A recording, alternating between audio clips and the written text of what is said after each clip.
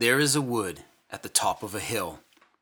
If it's not shifted, it's standing there still.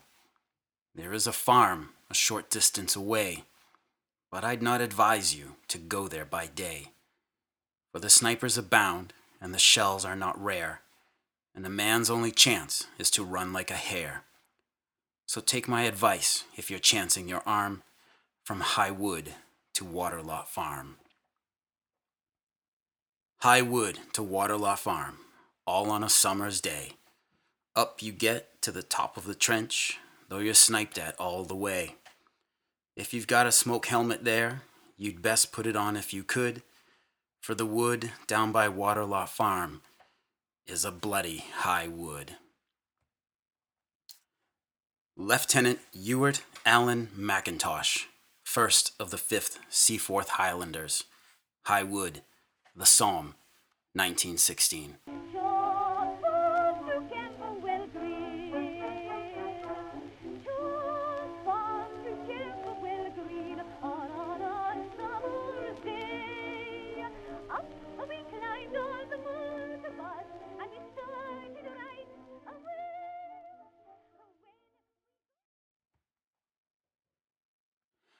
Hey folks, welcome to the Battles of the First World War podcast, episode 18, Somme, A Bloody High Wood, part 1.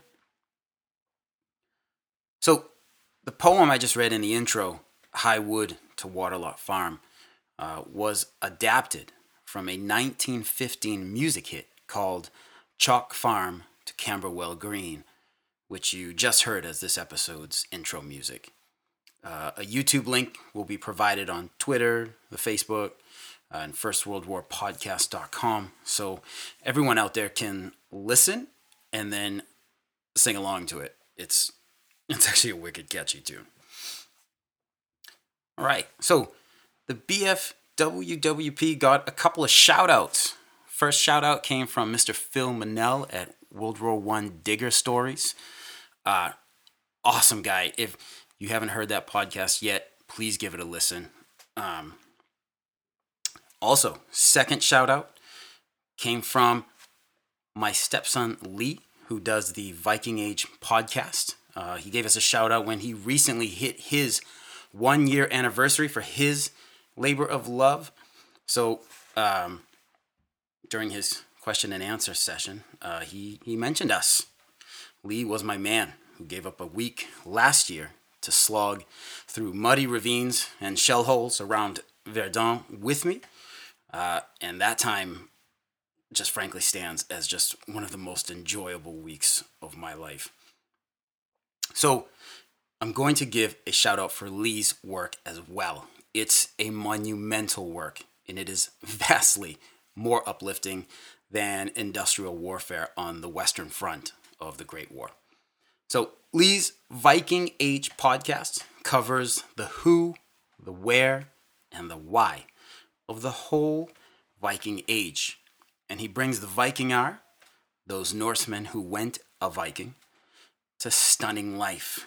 If you want the real story with deep, deep background on why the Danes and Swedes did what they did, head on over to Viking Age Podcast and get your entire Norse life together. Also, want to send big shout outs to listeners Shane and Steve. Shane has been very kindly sending photos of the village of Gonshi and the memorials there. And Steve sent photos of a local North Carolina in the World War Museum exhibit. I love this exchange and sharing of photos. Hit me up on Twitter or the Facebook if you have any photos you'd like to share. They are always welcome. I mean, this is like the best part, is hearing from listeners and getting to see their experiences and their connections to World War I. Shout outs to listeners William and others who have provided wonderful reviews on iTunes, and many thanks to everyone who has donated to the BFWWP recently. Your donations go towards keeping the servers open and towards the purchase of new books and other research materials. Thanks again so very much. All right, so let's get our tin hats on, make sure our rifles got one up the chimney, and put down that last swig of Soon Run Dry, okay? Because we are heading up the line, up Flatiron Valley, and back to the area around Bazentin Ridge. If you are able, get yourself on Google Maps or something similar, and put yourself in the village of Bazentin-les-Petits, France. Once you're there, look to the northeast for a boxy, diamond-shaped patch of forest named Bois de Fourreau. This is High Wood, northeast of Bazentin-les-Petits and northwest of the village of Longueval. The Bois de Fourreau was a wood prized for its chestnut trees by local farmers who used the wood to make fourreaux, pitchforks. But because the wood sat on a slight rise of ground that dominated all of the flat farm fields around it, members of the British Expeditionary Force, whose job it was to name these places on battle maps, thus named it High Wood. High Wood may have sat on an almost insignificant bump of earth, but in 1916 its 75 acres were a German fortress that provided commanding views of Bazentin-les-Petits and Bazentin-les-Grands, as well as all of the ground in between. Looking northwards, High Wood also had good views of Les Sarres, Eaucourt-l'Abbaye, and on good days, even the Butte de Wallencourt and the village of Flers to the northeast. High Wood had the usual rides running through it, those being the horse and wagon tracks inside that locals used when logging or hunting. The Germans had the place wired tight, and it being high ground, they were not going to give it up lightly. Trenches and machine gun posts snaked their ways through the trees, all leading back to the switch line.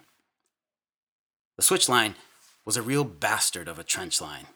It was dug deep and ran out from Martinpuich to the northwest through High Wood's northwest corner, and it continued on through open fields to Longueval and north of Delville Wood.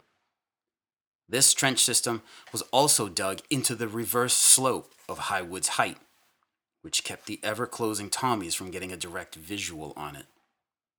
As Lynn MacDonald noted in her excellent work, Somme, quote, "So long as they held the switch line, the Germans would hold High Wood," unquote. As the sun dawned on the dust, smoke, and flame-covered Bazentin Ridge on the 14th of July, 1916, the surviving Germans in the British Fourth Army's attack zone were reeling. The night attack had been devastatingly effective. From Bazentin-les-Petits and Bazentin-les-Grands villages, Tommies could see German troops hightailing it out of the area, moving north through High Wood to the switch line and beyond. High Wood was soon discovered to be empty and undefended. 15th Corps Commander General Horn received news of this but wanted to wait for the cavalry and until Longueval to the east was taken. Orders went out. This is a cavalry job, so wait for the cavalry. High Wood's unmanned status was confirmed when Brigadier General Potter, commanding officer of 9th Brigade, 3rd Division, literally walked up to the wood and into it late on the morning of the 14th. Potter later reported that, quote, "So I wandered on until I found myself approaching a large wood which continued over the crest of the ridge. There was no sign whatever of the enemy, so I walked into the edge of the wood but saw no sign of a German, nor any defensive works. The wood reached by me I afterwards knew as High Wood, and it is a great regret to me that the advance was not pressed that day, and the hundreds of thousands of casualties afterwards expended in the capture of the position possibly avoided," unquote.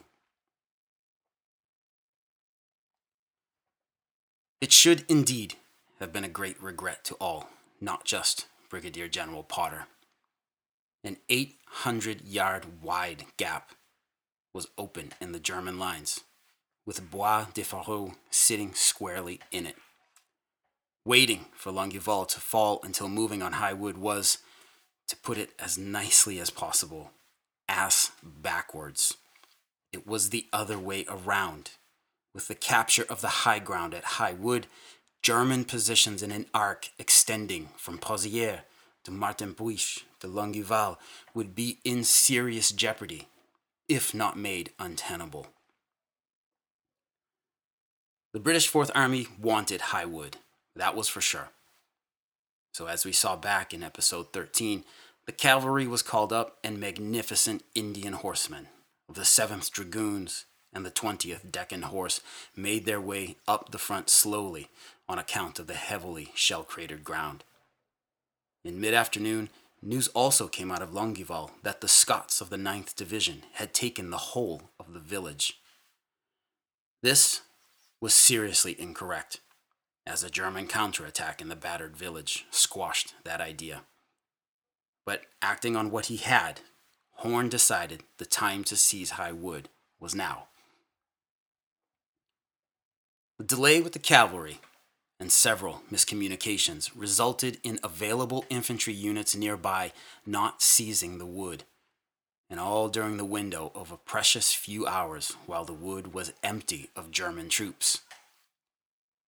The cavalry finally did make it and did its job to the east of High Wood, rushing a Boche machine gun and outpost line and spearing a few poor Deutsch souls with lances in the process. With all of the aforementioned miscommunications and delays, it was fully 8 p.m. on the 14th of July before the men of the 1st South Staffordshires and 2nd Queens of the Royal West Surrey Regiment, having assembled east of Bazentin-le-Petit near the bullet-scarred figure of Christ at a crossroads called Crucifix Corner, advanced towards the darkening wood as the cavalry advanced on their right. British airplanes buzzed the sky with their lawnmower engines, giving support to the cavalry by shooting tracers at any Germans they could still see. And always in the background, the thunder of artillery hammering at the earth relentlessly. The Tommies were met with machine gun fire from the field before High Wood, and it took its toll. Yet, the Staffordshire and the 2nd Queen's men kept pushing, taking the field in 10 minutes, and 3 disabled field guns as well. Reaching the tree line, with the Staffordshires on the left and the 2nd Queen's on the right facing the southern face of the wood, the sweating Tommies stepped into the darkness as evening mist began to descend on the battlefield. Inside the wood, they were met by sniper fire that started dropping men every few steps. The British men fired back at the muzzle flashes, and then German machine guns began to hammer the darkness. High Wood was no longer empty. Within an hour, the roughly southern half of the wood was in British hands, but with 300 yards of the switch line running through the northwestern corner of the wood, they could come no closer. So in the dark of the sweet chestnut trees and foliage, the wood was as yet unaffected by artillery fire. The Tommies began digging in. To their right, in the fields between High Wood and Longueval, the Indian cavalrymen did the same. British artillery now began raining down on the northern part of the wood and behind it, rocking the ground with the impacts. The Brits were in High Wood. Now began a scramble to get more men up to it to help secure it. On the German side, they began a scramble to get more men to help take it back. In the British frontline trace, there was confusion as to the whereabouts of a supporting 100th Brigade of the 33rd Division that was supposed to be on the left, supporting 7th Division's operations to take the wood. Acting on his own initiative, the 100th Brigade's commander, Brigadier General Baird, ordered 2 of his battalions not to support, but to join in the attack on High Wood by seizing ground to the west of it.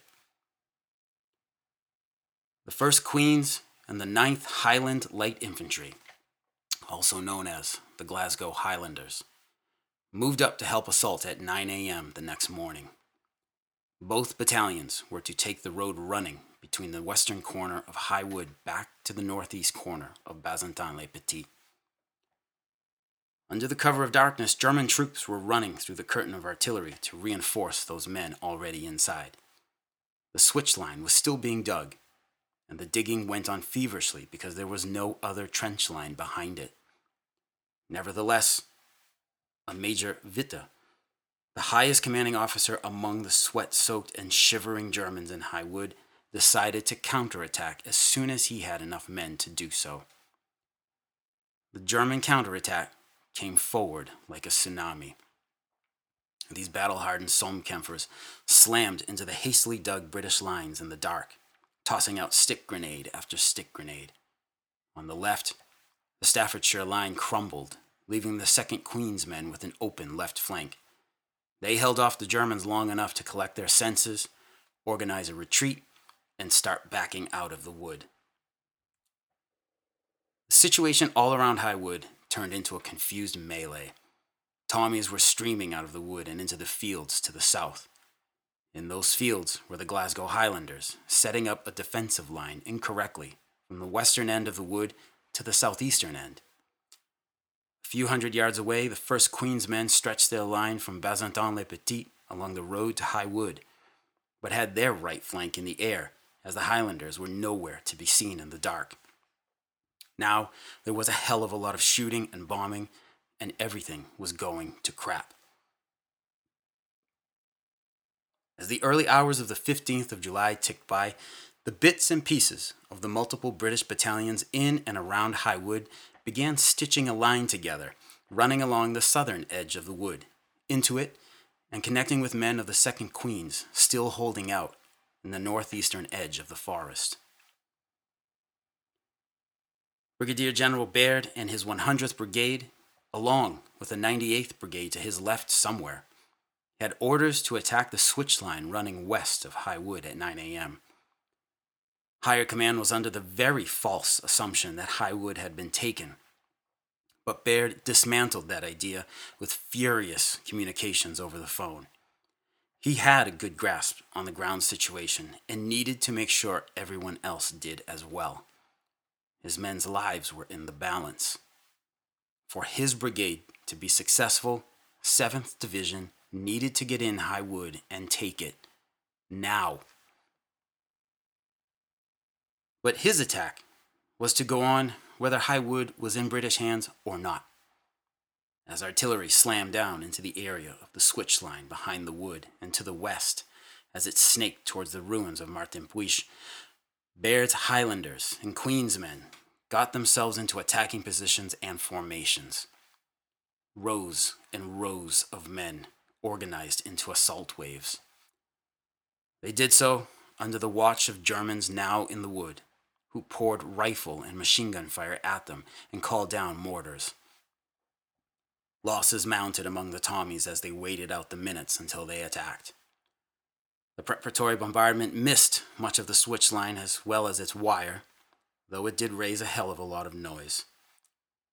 Further to the west, other Tommies were working to assault Pozières at this time, and to the east, the South African Brigade was swarming into Delville Wood for the first time. At 9:30 a.m., the guns went silent. As had happened so many times before, British soldiers steeled themselves. Trench whistles blew. Men rose and jogged forward towards the enemy. In the fields south of High Wood, the Highlanders were on the right, closer to the wood. The 1st Queens advanced on their left. Their objective was the smoking area several hundred yards up ahead that should be the shattered remnants of the switch line. Behind the Glasgow Highlanders were Tommies, the 16th King's Royal Rifles Corps, also known as the Church Lads, another PALS unit. A machine gun company led by then Captain Graham Hutchison was attached to the 16th KRRC. Hutchison's company was to support the attack, and he wrote his account of the action in his memoir titled Pilgrimage. It's a long passage, But if you like badasses, then Hutchinson's your man. Quote, I, with my company, was deployed behind the Glasgow Highlanders, which, with the 16th King's Royal Rifles, was to lead the assault upon the wood. By 8:30 a.m., the brigade had deployed into position and lay down in the long grass, awaiting the signal to assault, timed for an hour later. I passed the time with dried blades of grass, chivying the red ants and preventing them from crossing a narrow trench which I had scratched with a fingernail. And I penciled a sketch or two. It was restful and pleasant, lying in the warm, humid atmosphere, belly to the ground, in the quiet of the early morning. I looked up suddenly. The mist was clearing, rising rapidly. The sun peered through, orange and round, topping the trees of high wood.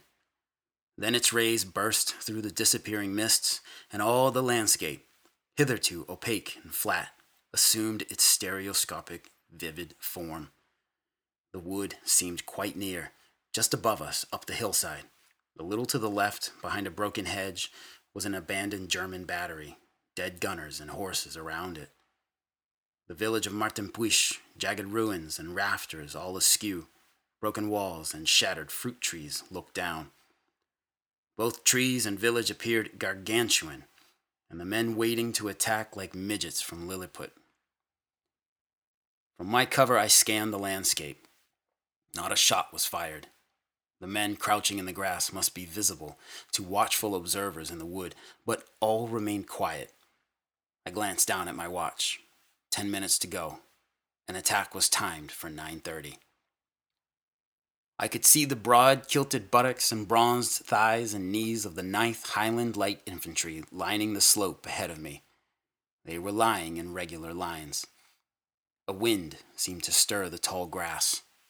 My heart thumped in my throat.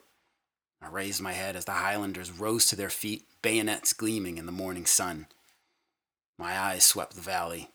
Long lines of men, officers, at their head in the half-crouching attitude which modern tactics dictate, resembling suppliants, rather than the vanguard of a great offensive, were moving forward over 3 miles of front.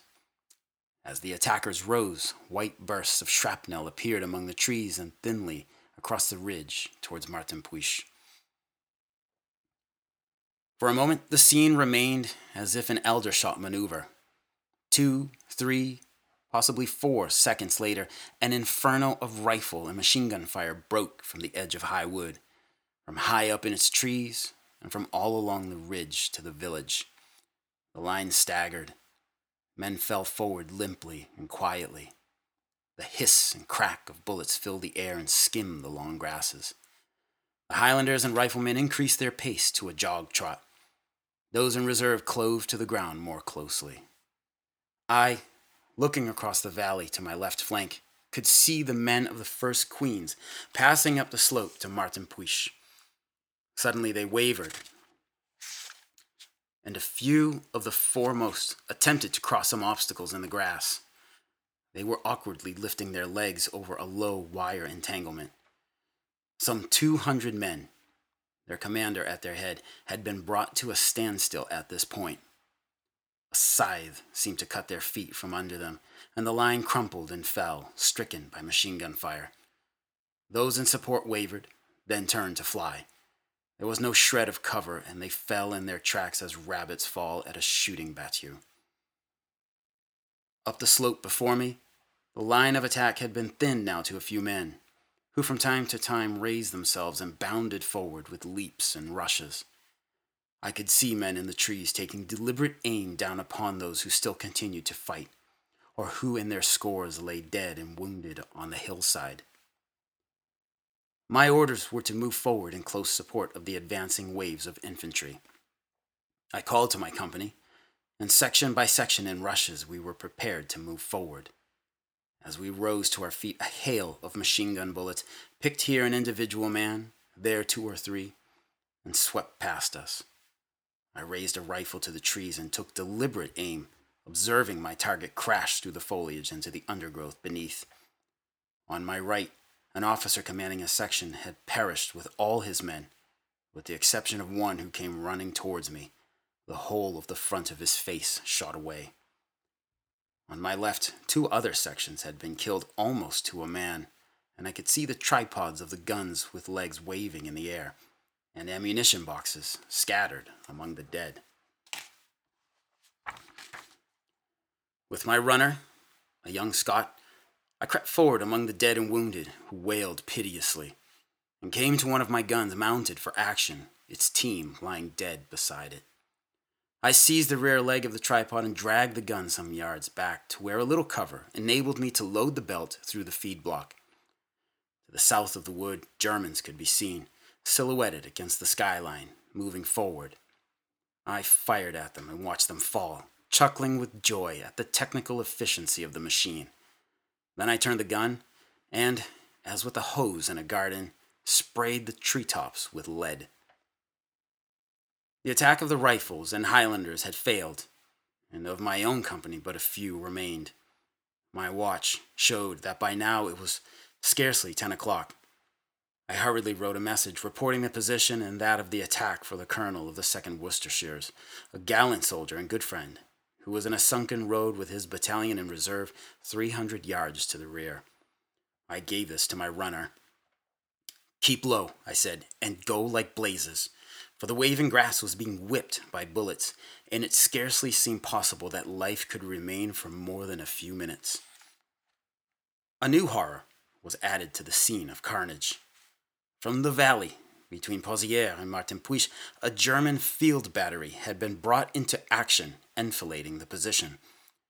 I could see the gunners distinctly.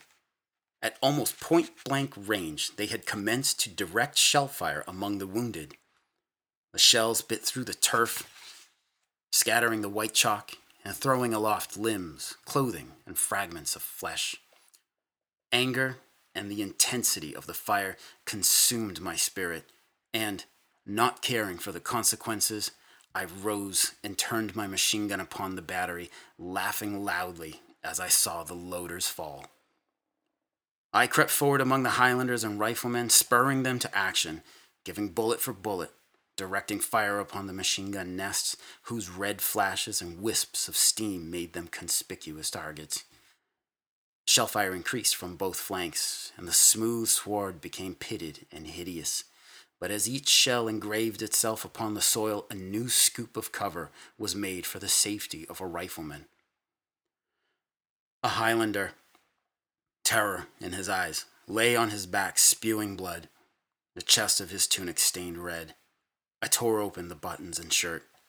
It was a clean bullet wound, and I gave words of encouragement to the man, dragging him to a shell cavity, so that in a more upright position he could regain strength after the swamping of his lungs, and then creep back to safety. The dismal action was continued throughout the morning, German fire being directed upon any movement on the hillside. Unquote. The enemy was hammering at the attacking British units mercilessly with machine gun, rifle, and artillery fire. Nevertheless, a company of the Glasgow Highlanders made it into High Wood, where Private F. Middleton and his mates almost immediately found themselves under heavy fire and in a desperate firefight. Quote, "We immediately took ground cover. George Cunningham on my left had a knee shattered. My other 2 buddies, Johnny Aitken and Willie Walker, were killed. Another lad close by dropped with a bullet through his stomach and was crying out in agony. It was only then that I realized we were in a clearing. A few yards to my left there was a shell hole, and another lad and myself managed to pull George Cunningham along to it. We were loosening his equipment when word passed along to retire left out of the wood. We had to crawl on all fours for perhaps 100 to 150 yards amidst a hail of bullets. It took all our strength to do it." Unquote. The battle inside the wood was smoke-filled chaos. Rifles cracked, machine guns roared, grenades burst in showers of blood, dirt, and foliage. It was a confused nightmare, as only the Germans seemed to know where everyone was at that moment. It was dangerous to do much more than hide in a shell hole until things calmed down. By mid-morning, The first attack by the Highlanders and Queen's men had been shot to pieces. More men of the 16th KRRC were called up, and along with the 2nd Worcesters. These men, too, walked into a wall of machine gun fire and stick grenades once they made their way into High Wood. No further progress could be made. Just after noon, a new round of artillery strikes were called in to smash the switch line up. But with no direct vision on that trench line, the bombardment missed entirely. For just a little more bad luck, some of the British shells fell short among the Tommies inside the trees. The Germans continued to relentlessly hammer at the British, and once they got the fix for the southwest corner of High Wood, shells started screaming down constantly. The British attack was a bloody rout. Private Jack Beeman of A Company of the King's Royal Rifles recalled the fighting that day as a, quote, horrible, terrible massacre. We'd lost all the officers out of our company. We lost all the sergeants, all the full corporals, and all the NCOs right down to Herbert King, who was the senior lance corporal. He was my pal, and he brought A Company out of the wood. He rallied them and brought them out. There were more than 200 of us went in, and Herbert brought them out. 67 men. That was all. Unquote. And it wasn't yet over. In the afternoon, Germans started shelling the southern half of High Wood and the areas to the south heavily, plowing the fields and the wounded and dead Tommies in them. In the switch line, the 3rd Battalion of Infantry Regiment 72 assembled for an immediate counterattack to take back the wood. A pilot flying over High Wood reported that the switch line was packed with Somme-kämpfers. There was a mishmash of British troops huddling inside the wood under the bombardment. Groups of South Staffordshires, 2nd Queens, 22nd Manchesters, 16th King's Royal Rifles, 1st Queens, 2nd Worcesters, and a contingent of the 21st Manchesters that had been called in as further reinforcements. All knew that after the shelling, the attack would come, so these disjointed groups did what they could to get ready. The shelling stopped. Corporal J.H. Bain, a Glasgow Highlander, recounted the attack that came. Quote, "We were warned not to fire until the last possible moment. First we heard commands shouted in German from the depths of the wood, then the noise of twigs breaking. Soon heads could be seen moving above the bushes. We waited until the Germans were about 30 yards away before firing. They were shoulder to shoulder, filling the gaps in the undergrowth. We could not miss and had only to aim to the front." Unquote. Despite a fierce reply of small arms fire, the Germans flooded through the British line in the wood, such as it was. Orders went out to evacuate the wood, but the worn-out Tommies inside didn't need to be told. They were all backing or running out of the shell-torn wood as fast as they could. The Germans retook High Wood. Although once it was determined all friendlies were out, British artillery began smashing it apart. As the British Fourth Army war machine slowly, painfully ground its way forward through the Somme battleground, all that lay before it fell under its artillery shell treads. Villages, woods, fields, and the bodies of horses and men. High Wood was no exception. As it was now the front line, it very quickly was becoming part of the devastated battle zone. Lynn MacDonald has a vivid description of the wood after a day's worth of fighting on the 15th of July, 1916. Quote, "The leaves were limp and yellowed by cordite. Branches hung splintered from lurching tree chunks. Whole trees had been uprooted and sent crashing into the trampled undergrowth, and the tangle of branches, now seeming to spring out of the ground, gave fine cover for snipers firing from behind them, and, looming up and fearful and grotesque in the light of the green star shells that rose and fell in the heart of the wood, barred the way to the infantry blundering forward." Unquote. Captain Hutchinson also wrote of the wood as he saw it while participating in the follow-on attack on the 15th. Quote, "The treetops of the Bois de Fourreau, once safe harbor for pigeons, giving shade to peasant lovers, now the high wood of battle, murder, and of sudden death, hung as crazy scarecrows, their broken branches waving in mockery.